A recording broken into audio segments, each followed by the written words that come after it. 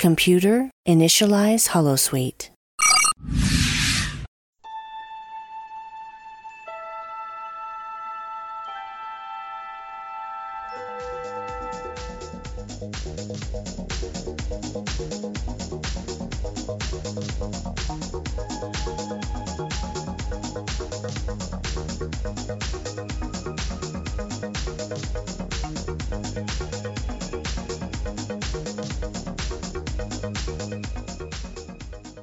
Hello, everybody, and welcome to Random Trek Review, the podcast where we analyze, discuss, and review randomly selected Star Trek episodes. My name is Matt, and I will be your host on this installment of RTR, and the co-host, as always, is my good friend Andrew. And Andrew, how are you? Wait, Andrew, where'd you go? Matt, can you see me? Matt, can you see me? Oh, there you are. Oh, good thing I flooded the room with anion emissions to dephase you before we started recording. I thought I might have to do this one solo. Yes, indeed, and we are into our third episode. The third episode, Random Trek Review, yeah. This is starting to get into the crooked numbers, as it were. That's right. Very crooked numbers. So why don't we start by going back to my recall of the episode that we'll be discussing this week, the next phase. How did I do? Well, I think this is one of those cases where this was a smash for you. You obviously knew the episode straight away. You had the dephasing, the row, the Geordi, the funeral, planning, everything like that. I think you didn't mention the Romulans maybe as much as you thought they were going to be. And you didn't mention that there was like the guy that comes and he's dephased as well. But I think other than that, you pretty much had everything. So I think if I'm giving a score out of 5 muon waves, I think that I got to give you 5 out of 5. This is the first time it's happened, so we should, if we had like a little soundboard, we'd play like, yay, 5 out of 5. It's an exciting time, but yeah, I mean, you knew this one. This is kind of a classic episode, so 5 out of 5. And actually, I'm going to follow up your question with another question, because my secret Matt question is... Oh, the secret Matt question. What is a muon wave? Do you know? How deep did your research delve? We just talked about this, and I asked if it was a real thing.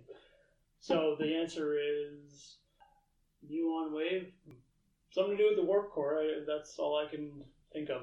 So I did a little bit of research. It is a real thing. It's kind of like like electrons and protons and neutrons in the atom. It's kind of like an electron. So it's like a super small particle that's got like a negative charge. I kind of started reading more deep into it, and I realized that I didn't have like a physics degree, so I kind of stopped on it. But I was wondering how deep you went into researching it. I obviously went probably deeper than need be. But there you go. They must have pulled that little piece out of something, which is kind of cool. I thought that the Next Generation always did a really good job. And actually, the original series was trying to keep as much sciencey stuff into the show as possible, even if it doesn't necessarily make perfect sense. It's kind of cool they used a real thing. Yeah, I didn't quite wade that deep into the physics, but that's very interesting to know. Yeah. So why don't we talk about quick memories, first time watching it. Do you remember the first time you saw this? I do. Like I even last week I mentioned that I remember this one. I think it's kind of a cool name, so it definitely sticks out. And I was always a big fan of Ensign Ro. I'm not exactly sure why. Because she's a badass. I guess so, yeah. And it's kind of like they made that episode, I think it was called Ensign Ro, where they really spotlighted her, and then she would show up periodically. And I don't really think there was even that many episodes. I think she ends up being in maybe 5 or 6 total. That sounds about right, yeah. And I don't know, for some reason, whenever she showed up, it was just kind of a cool thing. I always liked those episodes. I thought that Michelle Forbes really did a great job with her and stuff like that. So I always liked it. I watched it kind of when I was watching the series for the first time on Netflix a few years ago. So, I mean, it's not that far back to think about. But, yeah, that was kind of my memory of it. I always liked it. How about you? This is one of the first episodes I ever saw of The Next Generation, probably with the first 3 or 4. And I actually did see it during the original run, which is kind of amazing because that was a long time ago. Yeah. But I've always had kind of a soft spot for this one. I always really liked it. I thought it was a pretty good episode, and because it was one of the first ones I ever saw, I've always had a soft spot for it. I've seen it probably a dozen times, which is why I knew so much about it. Yeah, I mean, it's one of those things. When you see something as a kid, it always holds a special spot, right? Yeah. Yeah, we're going to talk about the next phase, which I think is an ingenious title. Yeah, it's true. It's kind of actually interesting because we just did Tholian Web last week, which also was kind of like about phasing in and out and stuff like that. So it's kind of cool that we got to see it again. It's true. Yeah, I think it is kind of a cool title. It's interesting, though, because I actually read that some of the people on the production staff didn't love the title name. They thought it was a great episode, but they didn't like the title. I think it's great. And again, I think it's super memorable, too. Yeah, what do they know? Yeah, so it's the 24th episode of the 5th season of Star Trek The Next Generation. It was originally aired on May 18th, 1992. So yeah, I was a very young Star Trek fan when I first saw it. It guest stars Michelle Forbes as Ensign Ro, Thomas Kopash as Murrock, Susanna Thompson as Burrell, Shelby Leverington as Brosmer, and Brian Cousins as Perrin. It was written by Ronald D. Moore and directed by David Carson. Yeah, Ronald D. Moore. He never really went on to do any other Star Trek stuff after this, though, right? neither did David Carson. Who are those guys? Yeah, really. Yeah. So just a quick synopsis, so you know what, if you didn't quite catch it between podcasts and you don't know what the hell we're talking about, here's a quick synopsis. The Enterprise responds to a distress call from a Romulan vessel suffering from an engine failure. An away team beams over to help and determines the graviton generator needs to be replaced. LaForge and Ro beam back with the generator, but are lost after a transporter accident. Data and a team of engineers heads to the Romulan vessel and arrive just in the nick of time to eject the warp core before it explodes, saving the ship. Meanwhile, Ro wakes up on the Enterprise and is quite perplexed when everyone ignores her, including Picard and Crusher in sickbay. As Captain Picard leaves sickbay, he walks right through her. Ro sees Dr. Crusher is making out her death certificate, leaving Ro to believe that she's dead. The Enterprise continues repairs to the Romulan ship while Data and Chief Brosmer investigate the transporter accident. LaForge wakes up in engineering and, like Ro, is ignored by everyone. Ro walks in and the two are able to see each other, and Ro informs LaForge that they are dead. LaForge wants none of it and decides to set off to determine what really happened to them. While Ro makes peace with her crewmates, LaForge convinces Ro to head to the Romulan ship to find out what happened. He discovers that the Romulans were experimenting with a new type of cloaking device that pushes normal matter out of phase, meaning that they aren't actually dead and could be brought back into normal phase. A Romulan who is out of phase like Geordi and Ro follows them back to the Enterprise and demands they make him normal again. After a chase through the crew quarters, he ends up floating in space thanks to a LaForge body check. LaForge figures out a way to dephase them and heads to their memorial service to try to get someone to see them. Data eventually figures out that LaForge and Ro are not dead and has Brosmer flood 10 forward with a dephasing beam, leaving LaForge and Ro safe and sound. Very well done. All right, Andrew, why don't you give us just a quick overall impression of the episode? What did you think? I like this episode a lot. I think that they did a good job of like keeping the pace nice and quick. I think that they did a good job kind of leaving it ambiguous and kind of seeing the other characters, how they reacted to the death of two crew people and stuff like that. I thought it was interesting that they like kept pushing forward with the job and stuff like that. Like it was kind of like, oh, they're lost and we still have to do this Romulan ship thing, which was really kind of an interesting thing to see. I thought there was a couple of good funny moments throughout as well, and it just, I think it has a nice theme, right? This whole thing about like they think that they're dead and stuff like that, and it's this battle between Ro and Geordi. So overall, I think it's a good one. You? Yeah, I tend to agree. I as I said, I kind of have a soft spot for this one because it was one of the first ones I ever saw. But I mean, it is really a good episode when you really sit down and even try to sort of break it down. There's a lot of cool themes, and like you said, it's kind of an interesting way to look at how the crew deals with losing a crew member, because they legitimately think that they're dead even though they aren't, and then and then they're able to kind of hit the reset button at the end. But I really like this one. I thought it was a really well done episode. Yeah, and I think that like I was looking at it actually, and it's like this is amongst some heavy hitters. Like you forget how many good episodes were in season 5 Next Generation. Like this one is in between I, Borg and The Inner Light. Like those are two big TNG episodes, right? So I mean, this is kind of like right when I think Next Generation was really hitting its stride.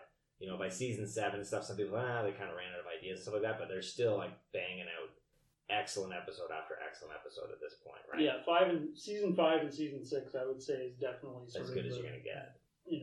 Golden age of TNG, as it were. Yeah, no, definitely. Now it's interesting because it wasn't originally supposed to be about the Romulans. They weren't going to use the Romulans originally. What do you think about that? It was kind of an interesting thing to read because I always kind of think like Next Generation Romulans, like that's just milk and cookies. Yeah, I definitely kind of smirked when I read that quote from, I believe it was Ronald D. Moore, who said, "We'd gotten sick of the Romulans and we didn't want to use them," even though they didn't really use them that much in season 5, I don't think. Yeah, I mean, like, there's a lot of episodes of Next Generation where, like, the Romulans show up and it's the big standoff, and then it ends up going diplomatically.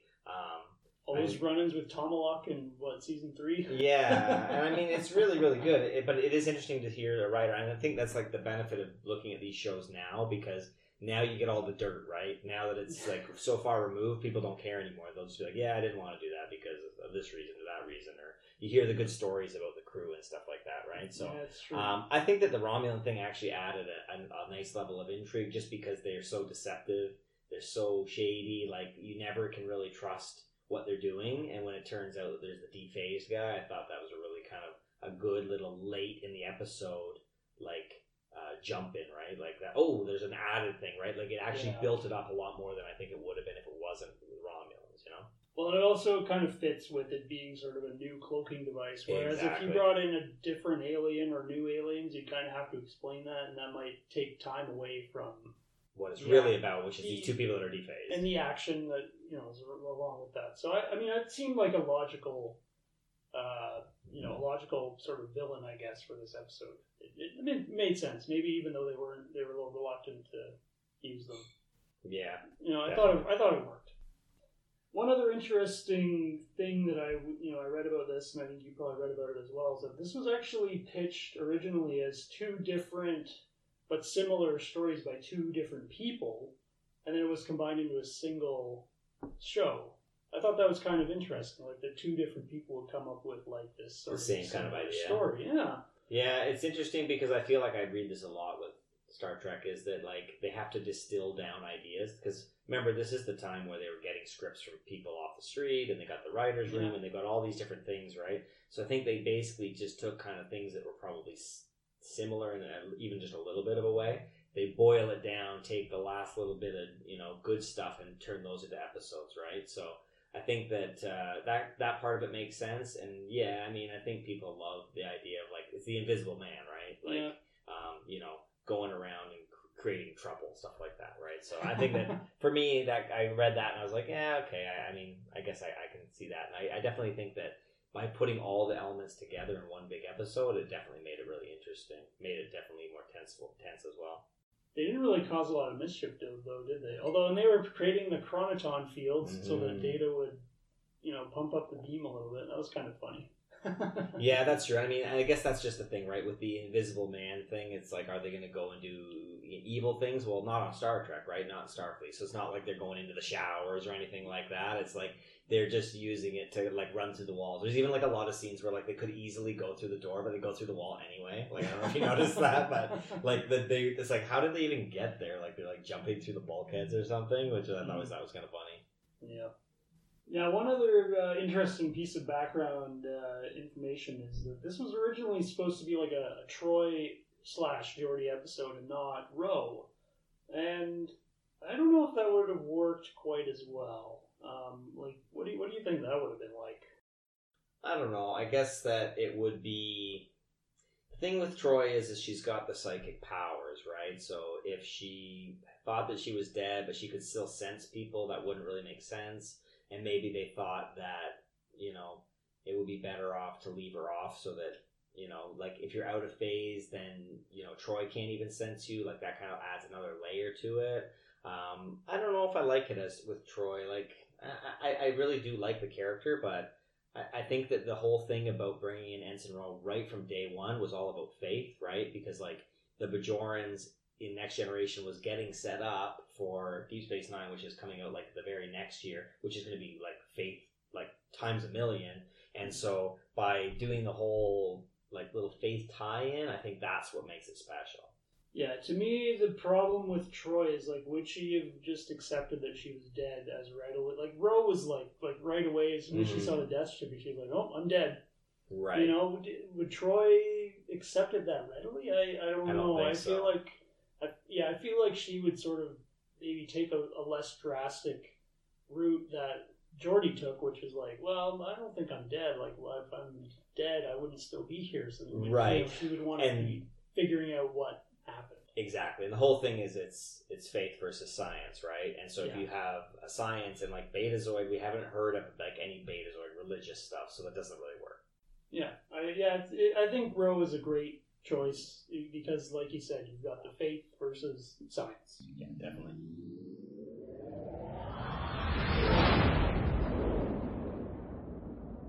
All right, why don't we, run through the plot here and, talk about what happens in this episode. So it starts with sort of a cold open, and they're responding to a distress call from a Romulan ship. The first, couple minutes, what'd you think of that? Like, it was a cold open. Do you think that it didn't seem all that ominous to me?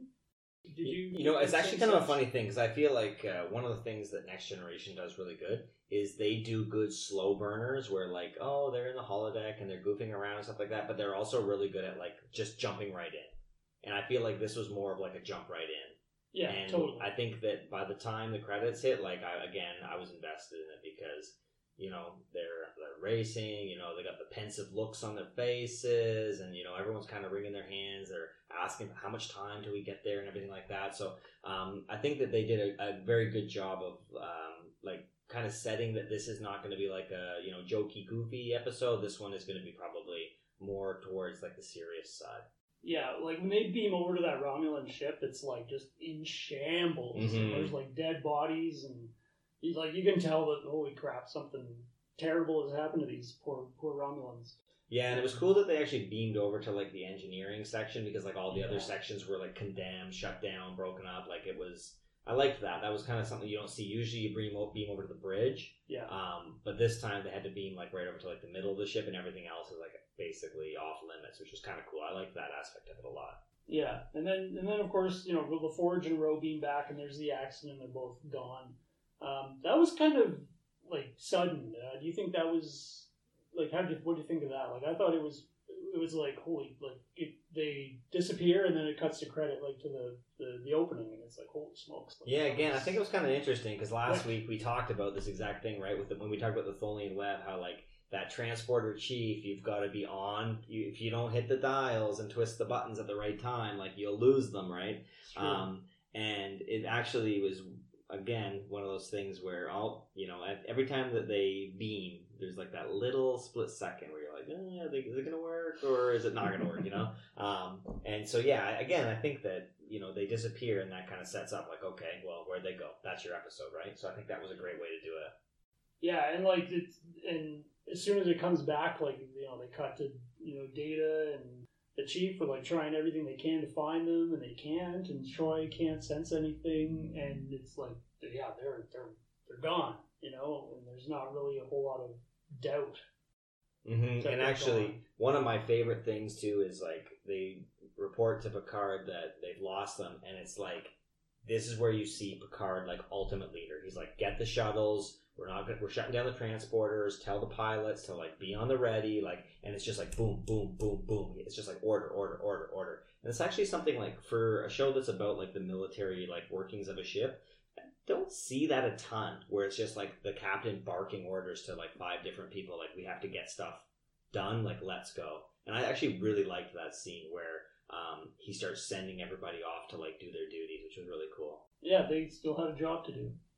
And so Data heads over to the Romulan ship, and as he's on his way, there's the warp core is overloading, and they have to eject it, but of course they have to do it manually because all the systems are blown up, and And there's that crazy sort of frantic scene where like Worf and that other Romulan are like trying to get the stuff all, trying to get pull the levers and all that stuff to get the warp core ejected. It's basically like the submarine 2 keys, but it's like the levers. You have to pull them at the same time to release it. Yeah, and then of course they can't quite get the door shut, and they're like, oh my god, it's going to blow up in 30 seconds, and Data just sort of strolls in. I love that, yeah. Well, Daddy's home. Pulls it together. Doesn't even like break a sweat. I love that. Yeah, well, that's Data, right? Yeah, no, I know. That's a perfect like use of that, like Superman the super ability. strength, right? Yeah, so they save the ship, barely, like they eject the core with 5 seconds to spare, and they do the little thing where they extend the Enterprise's shields over the other ship. Yeah, and that stuff. That was cool. That was pretty neat. Yeah, I love that too. Like again, back kind of what I was saying before, though, like where now Riker's over there and he's the away lead, right? Like he's going to be the person who's going to be in charge on the away mission. Yeah. Same thing. When I say it, you got to hit the thing. You do this, do that. Like again, it really shows a very good use of the command structure on the Enterprise. It's really like a very good way of showing it, which is awesome. Yep. Then we see Ro wake up in a corridor, and she's like out cold, passed out on the ground, and she gets up and she's like all woozy, and no one's paying any attention to her. Everyone's ignoring her, and she's sort of like, "Why are you guys not paying attention to me?" And so like when you first saw this, like, what did you think was up? Well, they did a good job. The first couple of people that walk by, it's like, oh, okay, like they just aren't saying hello or what have you. Like it's a tense time. That makes sense. I think they didn't push it too far. This could have been like really hokey, but like she goes into sick bay and she says to a couple of people and it's not like way too much. You know what I mean? Like I feel like this could be something where they could have done it too long and had it been kind of cheesy, but I thought that it was pretty good. And I like that. You also get the Picard Beverly scene talking about how they passed away and everything like that, and there's kind of an interesting thing where like Beverly doesn't really want to give up on it quite yet, and Picard's like, no, like we've exhausted everything. Yeah, that's true. I don't know. I've seen a lot of episodes where like they go to a lot further lengths to try to get people back, right? But I mean, other than that, I do think that's an interesting scene that you don't typically see, right? Like there's not that many times where the crew members die, so it was interesting to see what that exchange would be like. And then of course the reveal when he goes to leave and he just walks right through her. Crusher, like she was, maybe they beamed to another part of the Enterprise, or maybe they materialized on the Romulan ship. It's like, well, we already checked that, Beverly. No, they're done. And like you said, as Picard leaves, he walks right through her, and that's sort of the first indication, like the first solid indication of like, whoa, something weird is going on here. Like, right. Yeah. And then, I mean, that ties right into Beverly sits down like Doogie Howser and starts like clapping out the death certificates. And this is where like Ro is like, oh, I'm dead. And it's interesting how fast she accepts it. Like, she's like, oh, death certificate? Well, must be dead then. Like, this is just what it is. Like, when you die, you just walk around like a ghost, basically. Yeah. Back on the Romulan ship, the Enterprise engages a power transfer, which we actually see later on in the series with another messed up Romulan ship. They do that periodically, but like maybe a handful of times they've done that, maybe once or twice. Yeah. Data continues to investigate the accident with Chief Brosmer, and he detects some strange radiation in the transporter while he's sort of trying to figure out what's going on. And that was kind of the first indication that maybe there was something more to this transporter accident. And then he asked Picard for permission to put together a memorial service, which I thought was, when I first sort of saw that, I was like, oh, this is going to be kind of interesting. Data, putting together a funeral or a memorial service, basically. Like, what did you think of that? I thought it was interesting. I thought it was kind of like one of those things where like you're going to have the second officer of the flagship of the Federation like organizing a funeral. It makes sense because he's his best friend, right? But then he's also got to do like the investigating, and he's also got to like go and close the doors, and he's got to like he's asking a whole awful lot of data here. Like it's.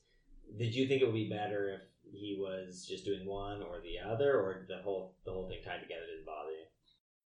If it was any other crew member, I would be like, okay, that's a lot things to be doing, especially like you just lost your best friend. Like you're really in a good state of mind to be investigating. Right, but he's not affected by it, right? Yeah, I mean, he's Data. He doesn't sleep. I'm sure he didn't. I didn't really have a problem with it. No. Yeah, that's true. Good point. So there's another scene after that where on the Romulan ship where Worf goes to Riker and he's all concerned because the Romulans wanted a new computer. Right, yeah, this is a funny bit. What was the point of it? I don't understand really what the big deal was. You know how like Worf has like this like bad habit of like all the times he does his ideas, like it always gets shot down. Like, you know, that's kind of like a trope in Next Gen where he's like, no, we have to attack. And it's like, no, not this time. No, not this time. No, not this time. I kind of almost feel like this is just like shoehorned in to be like, well, we can't give him a brand new computer. And then Riker's like, we'll give him an old one. It's like, thanks for the tip, Worf. Like, it was kind of a weird thing to put in, but it was kind of interesting. And I think that, again, it's building up that, like, the Romulans are never to be trusted. Like, every little thing. If they ask you to use your computer, they're going to steal your information. They ask you to do a power transfer, they're going to, like, set a bomb up in it. Like, you can't trust them in anything. Like, they're always, like, thinking 3 steps ahead of you, so you have to be so careful. Right. Well, I guess that makes some sense, yeah. Those damn Romulans, man, they're slippery ones. You can't trust them. So we go to engineering, where Geordi's sort of, you know, trying to get people's attention, and everyone's ignoring him, much like they were with Ro earlier on. And then Ro sort of wanders in. I'm not sure what that was all about, but yeah, eventually they find each other. She thinks she's dead. Like, oh, I think I'll go see what's going on in engineering. Yeah. But anyways, she walks in and she's able to see him. They're able to see each other, and they seem solid to each other. Mm-hmm. And Ro tells them that they're dead, and LaForge is like, I don't believe that. You know, like there's a funny line that we'll talk about later where he's sort of, you know, like, well, like, what am I, a ghost? You know, like, this doesn't make sense. Like, you know, there's got to be something's got to happen to us. There's more to this than just being dead, right? You know, what did you think of sort of LaForge's reaction to being told that he was dead? I think that it's pretty good, and again, it's kind of like it doesn't really make sense to him, and it doesn't really make sense if you in like a grander, like spiritual kind of thing. Like if you think about like if you die, you just become invisible to everyone else. Like that doesn't like, and you just walk around like it goes forever. Like there's you know what I mean. Like there's some little aspect of it that's like just a little off. You know, like nothing changes. You wear the same clothes, the same haircut. Like but now he's got his visor. Still the visor on. Like so there's something about it that's just definitely strange. And so, yeah, I think that it is interesting how, like, that wasn't even really something that he had considered. It was just, like, when she says it, he kind of has a weird look on his face, like, what? Like, that doesn't make any sense, right? Yeah. And also, the other thing, too, is, like, she's so readily to accept it, and he kind of says, like, well, if you've already accepted it, what difference does it make? We might as well investigate it, right? Exactly, yeah. Now, I mean, the other thing I guess we should probably talk about here, because this is where they first start running through the walls and stuff like that, there is the conceit that why don't they just fall through the floor? You know what I mean? Well, that would make that would make the episode a lot more difficult. It doesn't work, right? Like, and I mean, there's another thing too, because Ro at this point basically decides that she's going to go around and say like her last words to all the crew members and everything like that. And she goes up to the bridge and she actually touches the console and she runs her hands on it and stuff like that. It doesn't go through. That was again like there's a little bit of a conceit. I'm willing to let it go just because I feel like it's really nitpicky. But I mean, what did you think about when she wants to go and tell Picard, you know, she's intimidated still and everything like that? There's that kind of line where she's like, you know, you can't see me or hear me or anything. I'm still intimidated about you. What do you think about when she goes around and kind of starts to say goodbye to like the captain and everything like that? Well, I think if she was that convinced that she was dead, I feel like that's maybe kind of a sensible thing to do if you think you're dead. So, I mean, I think it was a sort of for someone who's as spiritual as Ro would have been being a Bajoran and convinced that you're dead, like, I don't think it was a silly or stupid thing to do. I thought it made perfect sense. Yeah. She probably saw this as like an opportunity to make peace with her friends before moving on to lies beyond. Right, and there's actually a funny scene too where Riker's talking about how he wants to write like her eulogy basically, and he keeps getting interrupted like when he says what's going to be in it, and she's like, what were you going to say? Why was it hard to write? Like that is again a funny moment in an otherwise pretty serious episode, right? Yeah.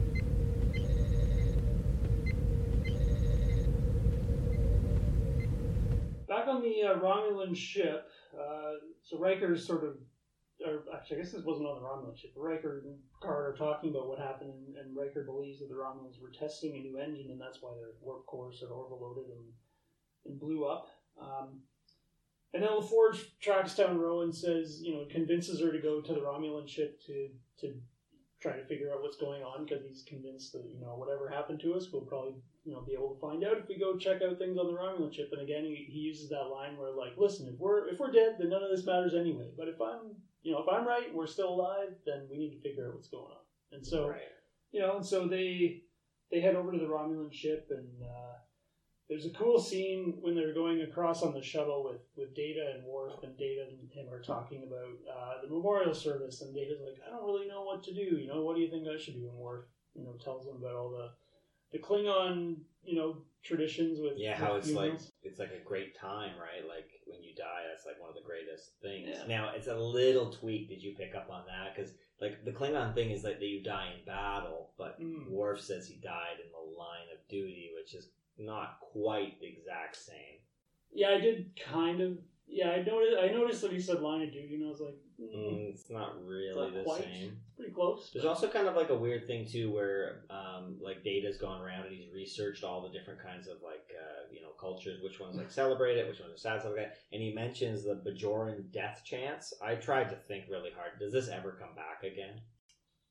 Like, I don't believe so. No, I don't. Deep Space Nine, remember like Bareil and those guys. Like there was certain people that were Bajoran who died. I don't ever remember them doing a death chant. No, I don't remember that either. Yeah, I think that maybe was just a little. Well, it's apparently 2 hours long, so I mean that's why they never put it in the episode. It's a 4-parter. It's only a 45-minute show, so yeah, they couldn't really shoehorn it in there. But yeah, it is a really great scene. Again, I think that's what makes this episode good, is that it's always kind of like, usually it's the audience that's the fly in the ointment watching all the things take place, but now it's actually the characters. Yeah. We're watching them and they're watching the other characters, which is really cool. Yeah, that's true. Yeah, they head over to the Romulan ship, and Data detects the same like radiation that they detected on the Enterprise on the Romulan ship. And he's asking them about the cloaking device, and they're sort of like, uneasy about talking about it. And that's when you start kind of sensing that maybe that the Romulans are up to something, because he asks them about the cloaking device, and they sort of look at each other, and he's like, oh well, all the systems were messed up, including the cloaking device, right? So I mean, did you sort of get a sense at that point that maybe they were kind of up to something? Yeah, I mean, again, I think that they did a good job making you think that the Romulans are always up to something. And then when Geordi is sticking his face in the cloaking device, I guess it was, or he was he had his face in that machine, and he was like, something is not right here. Like, it looks different than anything I've ever seen. I thought that was really good. Did you think that the bomb in the warp core, going through the power thing, the characters being dephased, having the sweeps, and then the Romulan guy was dephased. Was this ramping it up too much, not enough, or just right? I thought it was just right. Yeah. I didn't really think that the pacing was like too fast. I thought it was pretty well done. Yeah, me too. When they did the bomb through the power stream to kind of put the time crunch onto it, there was a second where I was like, "Oh, is this going to be too much?" But it actually ends up kind of paying off later. That it made for some good lines and some good moments by having that. Like as soon as they go to warp, it's going to blow, right? That added to it, which was cool. Yeah, so just sort of to get back to what happened in the episode. So after Worf and Riker leave and Data, the Romulans sort of go into a little corner, and they're like, "Oh, we're gonna send a muon wave through the power transfer," and LaForge and Ro hear them talking, right? So they know they're like, "Oh no, the Romulans are sabotaging the ship," and of course no one else heard them. So they take off, for the shuttle to go back to try to figure out a way to warn them, and then that's when this, sort of unsuspecting Romulan who's been like just sitting in a chair the whole time, he gets up and walks after them, and he goes right through the center panel of the bridge, and you're just like, oh no, that's when you realize that the guy's actually. And they did a couple of shots where he had shifty eyes, right? Like it's like Homer and the dog with the shifty eyes. Like he kind of does a couple of sideways glances, which sets it up, right? And then when he runs to the console, it shows it, right? So, yeah, if you go back and watch it, and like you can cut. You're right. There are kind of like very, very cues, subtle little looks, like, oh, maybe he can actually hear them, like Geordi and Ro, right? Like when they're talking. Yeah. So he follows them back to the Enterprise, and he makes his way to the bridge where Ro is like, watching them work or whatever. And he's, he walks up to her and he's got a disruptor pointed at her head, and he's like, yes, I can see you, and yeah, this disruptor works and all this, and he demands that they, go find Geordi and figure out how to turn them normal. What did you think about that sort of confrontation right off the... So yeah, I mean, I guess we could talk about the whole thing. I think that there's a lot of really good action here. I think that like Michelle Forbes especially, like there's a couple of times where she like gets some like good high kicks and stuff like that. Oh yeah, she was like what was the quote, like she was able to do a nice high kick that was like Bruce Lee worthy or something. Yeah, no, exactly. Yeah, she gets into a couple of tussles and it's really good. I think that, like that big chase is good, and then again adding on the fact that they can run through the walls, and like I love this whole thing where like people are eating dinner and they're like running through the table and stuff. It's kind of like the old gag where people are having the dinner and then like somebody runs on top and it ruins the picnic and stuff. It's kind of the same joke, but it's like they actually just run right through and nothing's affected. Like, I also liked the added tension that he's got his phaser like was dephased as well. Yeah, so like it won't hurt anybody that's not dephased, but it would hurt somebody who is, which is another, again, just makes it that little bit more tension, a little bit more interesting. And again, I think that you mentioned already in the plot summary, but he gets like the big body check out into space, which is like one of the best. Yeah, there's like a chase, and the Forge like just happens to walk in at the right moment where they're sort of struggling or whatever, and Rose like actually doing a pretty good job fending this guy off, and Geordi basically just runs up to him and just body checks him. Like it's just the most like burly, brute move that he can make, and the guy ends up like flying through the bulkhead, and he's like flipping like backward, like he's doing like backflips. That's great. Yeah. And and the Forge has sort of figured out through this whole thing, like, okay, here's how we dephase ourselves. Like, there's that scene in engineering where Data's like, decontaminating whatever the places they walk through, and he accidentally hits LaForge with the beam, and his hand is like partially. Yeah, that was great. So LaForge is able to figure out, okay, if he hits us with that, high enough intensity of that beam, it'll bring us back. But we're going to need someone to be looking at us when that happens, or they're not going to know that it's working. Right. So they end up going to their own memorial service in 10-4, which is kind of a funny thing if you think about it, because there's all these people there, and if they try to dephase them, the odds are someone's going to be looking at them, right? Yeah, and this is why this episode is so good, right? Because, again, she's going around, Brosmer's going around and hitting the different places where they show up and basically doing it. And then Picard goes, oh, we have to go to our next mission. He's just about to say engage. And she's like, well, wait, let me finish the scans, right? Yes, Which is, again, then it sets up Riker and Picard go down to the memorial service. They think, where is there to be a lot of people where they'll see us? We'll go there. And if we're there a whole bunch making a bunch of racket, then they're going to need to sweep it. Like, again, everything just fits. It makes perfect sense. Yeah.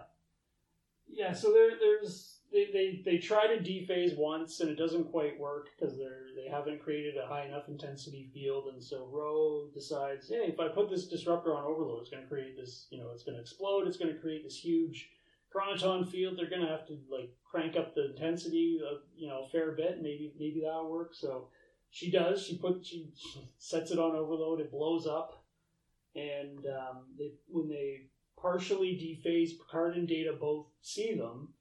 And Picard's all like, did you see that, Mr. Data? And then they sort of talk back and forth, and Data finally, figures it out and tells Brosmer, hey, just crank it up as high as it'll go, and fortunately it works, and they dephase, and everyone's very happy to see them. Yeah, that's great. And you, again, going back, I didn't mention it, but you even had that line, right? Looks like a great party. Mind if we join? Like that's you even had that line back when you were doing your synopsis of it. So that was it. That is the whole next phase. Basically, LaForge tells them to shut down the engine so they don't blow up, and everyone's happy and safe and sound.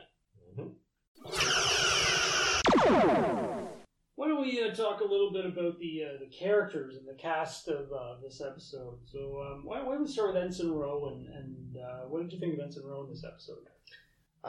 Like I already mentioned, that I really like Ensign Ro. I think that it's a perfect character for this script, and I actually really like Michelle Forbes. She's kind of like a character actor, and I don't know if you knew this or not, but like apparently this was supposed to be kind of setting up to be what would eventually be the Kira character in Deep Space Nine, right? Yeah. I mean, I really like Nana Visitor as well, so I mean, I wouldn't want to trade that out, but it was a little bit disappointing that Michelle Forbes never actually did a cameo on Deep Space Nine. Right, yeah, that's true. Like yeah. from my point of view, like I think that she is such a good character. I wish she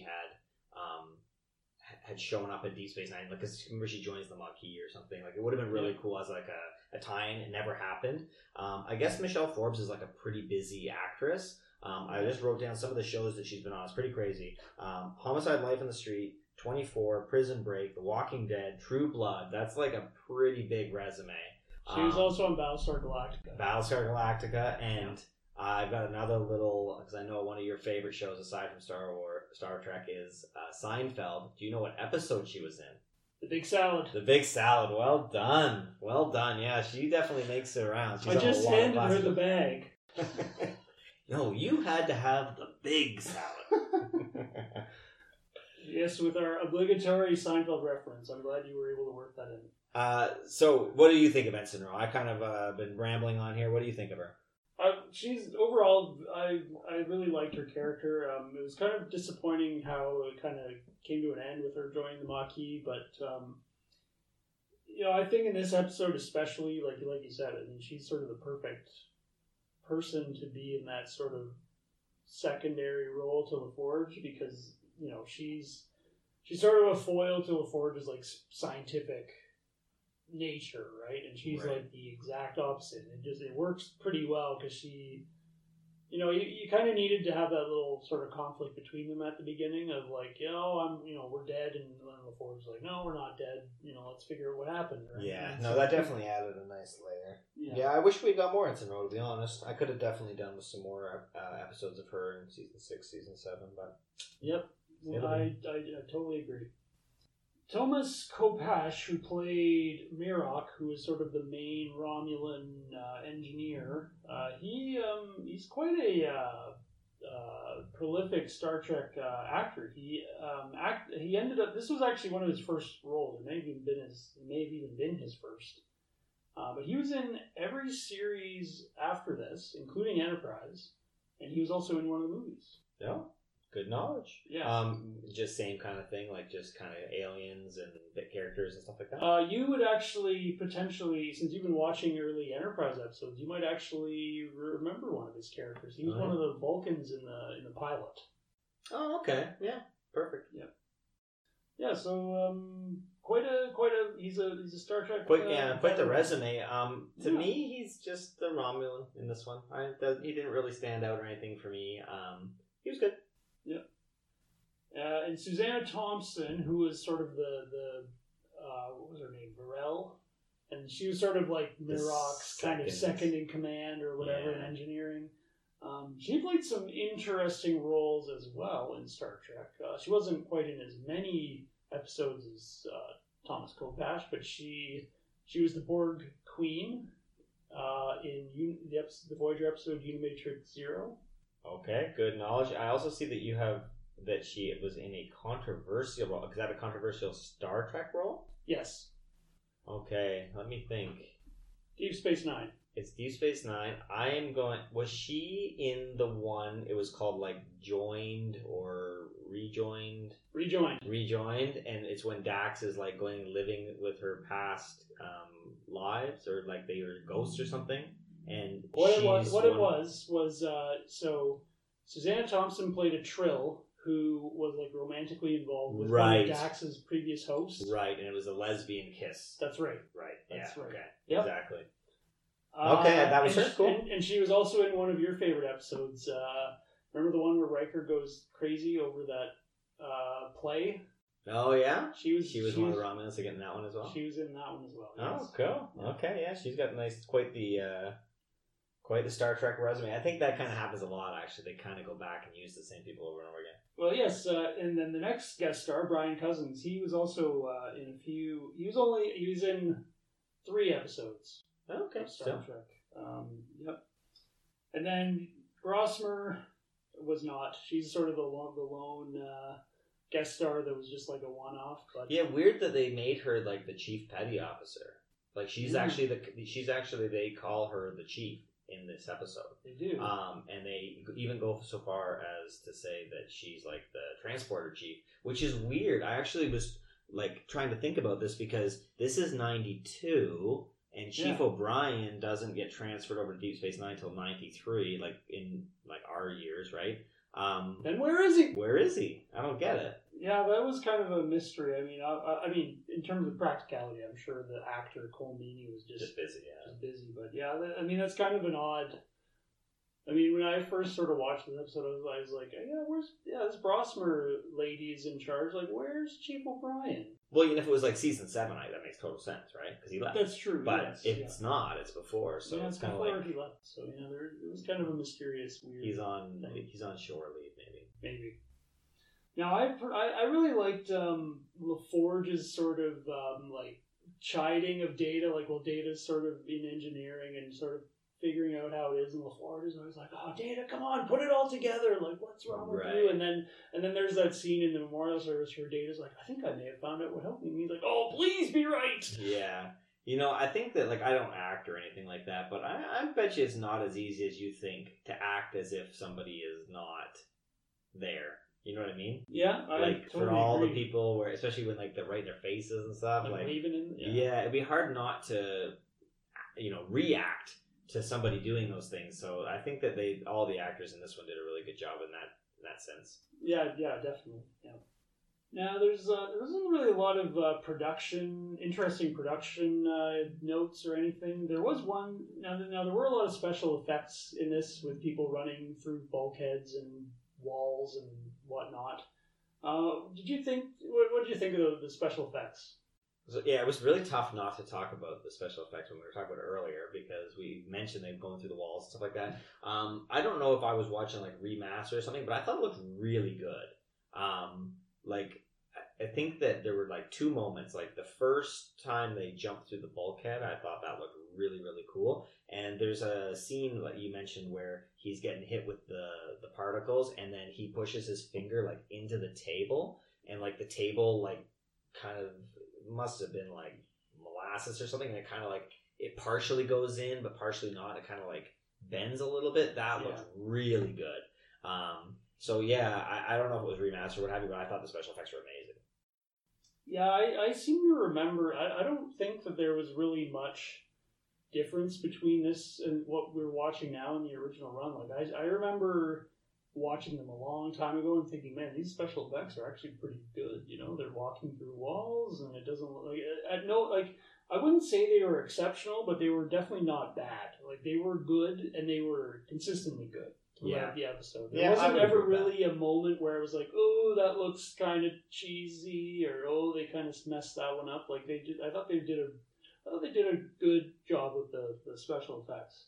Yeah, one of the interesting things that I read was that this was actually supposed to be like a bottle episode. So like those are those episodes where like it's all contained to one little area. It's supposed to be like done on the cheap and stuff like that. Yeah. And then this ended up being like one of the most expensive. It might have even been the most expensive. By the time they did all the green screens and blue screens and all the rest of it, it ended up being super expensive.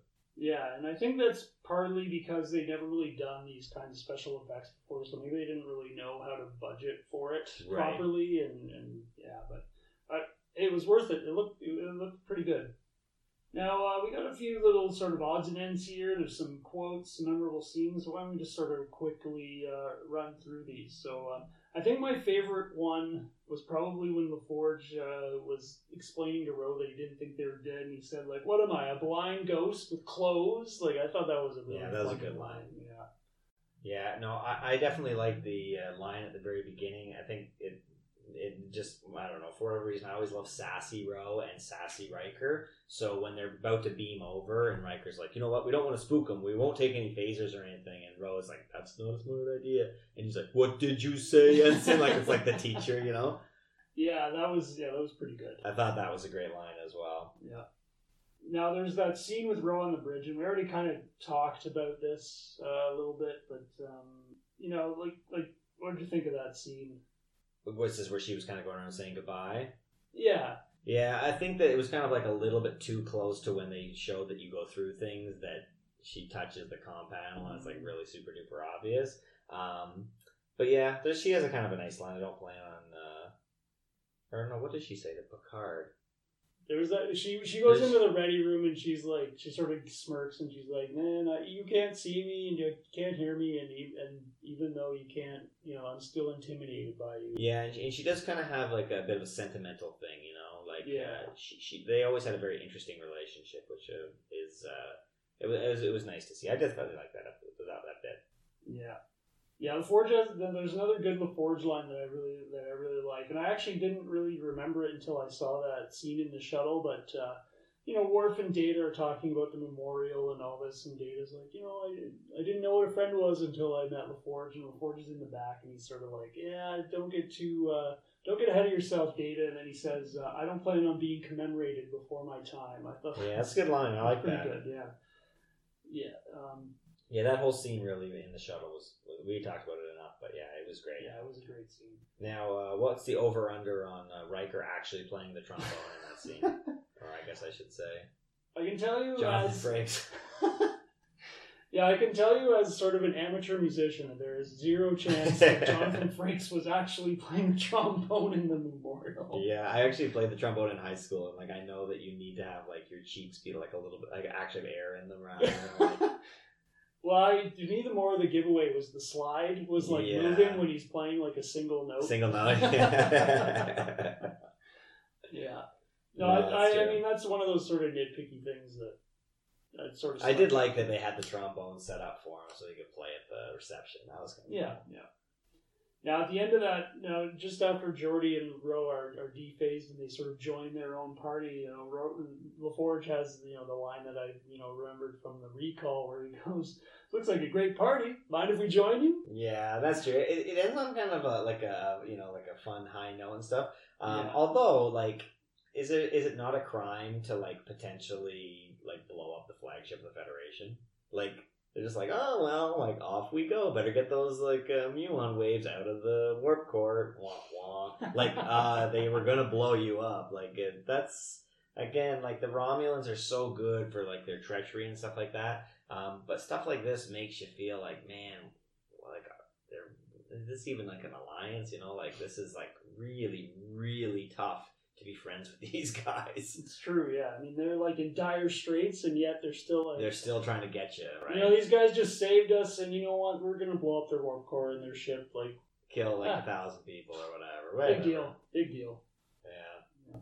Now, the interface device, which is sort of, like, central to the plot of this episode, a similar piece of technology is actually used in...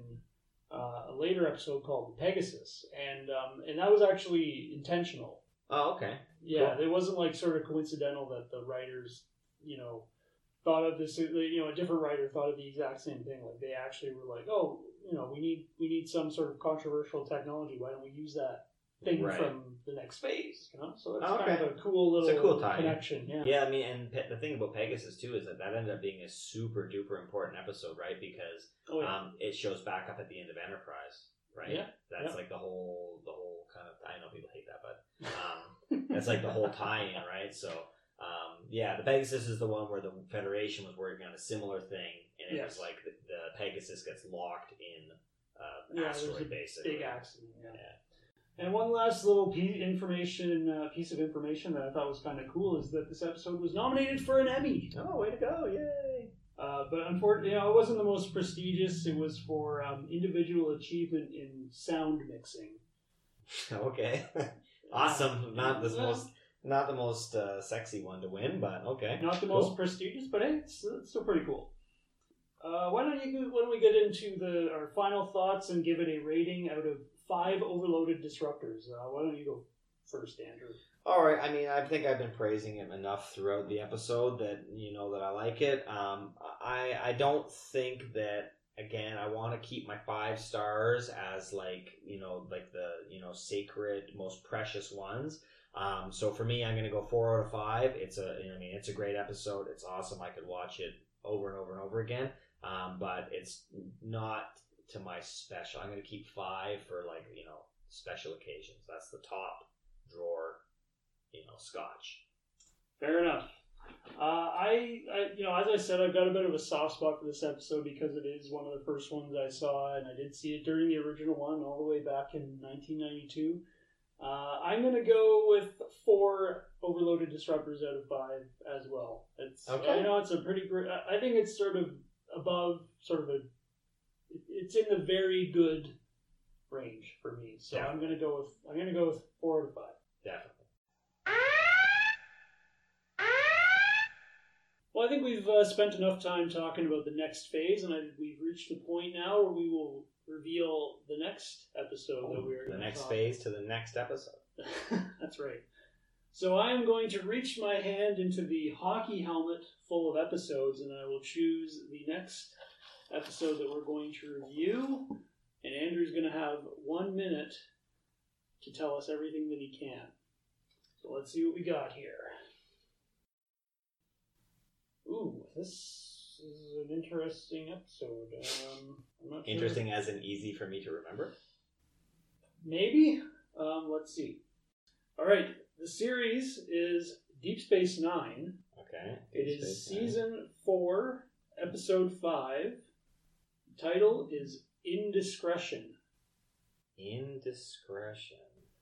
All right. I'm going to put 1 minute on the clock, and if you're playing at home, I suggest you pause the podcast and just see what you can write down, see what you can remember about the episode called Indiscretion. And are you ready? I've got a minute. Just give me 1 second. I wish I knew what indiscretion. This might be a bit of a tough one. This might be one of these ones where I just completely stink out, so I guess I'm going to have to... Yeah. This one, I'm not even 100% sure I know what happens in this one, but... Okay, hey, I guess I gotta just... The rules are the rules. The rules are the rules. Indiscretion. All right, you have 1 minute, starting now. All right, in this episode, Odo has to run an investigation over an alien that happens to be on the loose in Deep Space Nine. After a series of misleads, he eventually deduces the alien and is stuck with some sort of conflict in terms of whether he has the right person or not. After a series of interviews and things like that, he eventually discovers that it wasn't the person he originally thought it was. It must be somebody completely different. And in a Scooby-Doo-like reveal at the end, he's going to find out that it was actually this other person that he didn't suspect until the very, very end. And as a side plot, O'Brien and Bashir have a big darts tournament. And that's all the time we have. Well, I said something. I would say you're right, but I'm actually not. You're not sure? Well, I was expecting you to help me out here. What would you have said if you were in my position?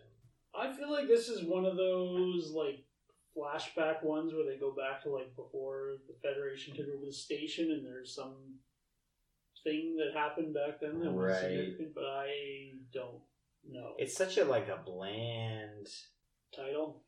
Yeah. I was just trying to think of who would be trying to like go back on their judgment or something. I guess there was that one episode where they go back and like it shows Odo during the era of when it was under Cardassian rule, but I didn't think it was called that, so I just didn't want to go with that. So who knows? They did a lot of those like whodunits. Yep, we'll just have to find out. We'll have to find out next week, I suppose. Indeed, and that will do it for this podcast. So we thank you for joining us this week on Random Trek Review, and we hope you'll join us next time on RTR as we look at the Deep Space Nine episode, Indiscretion. Bye.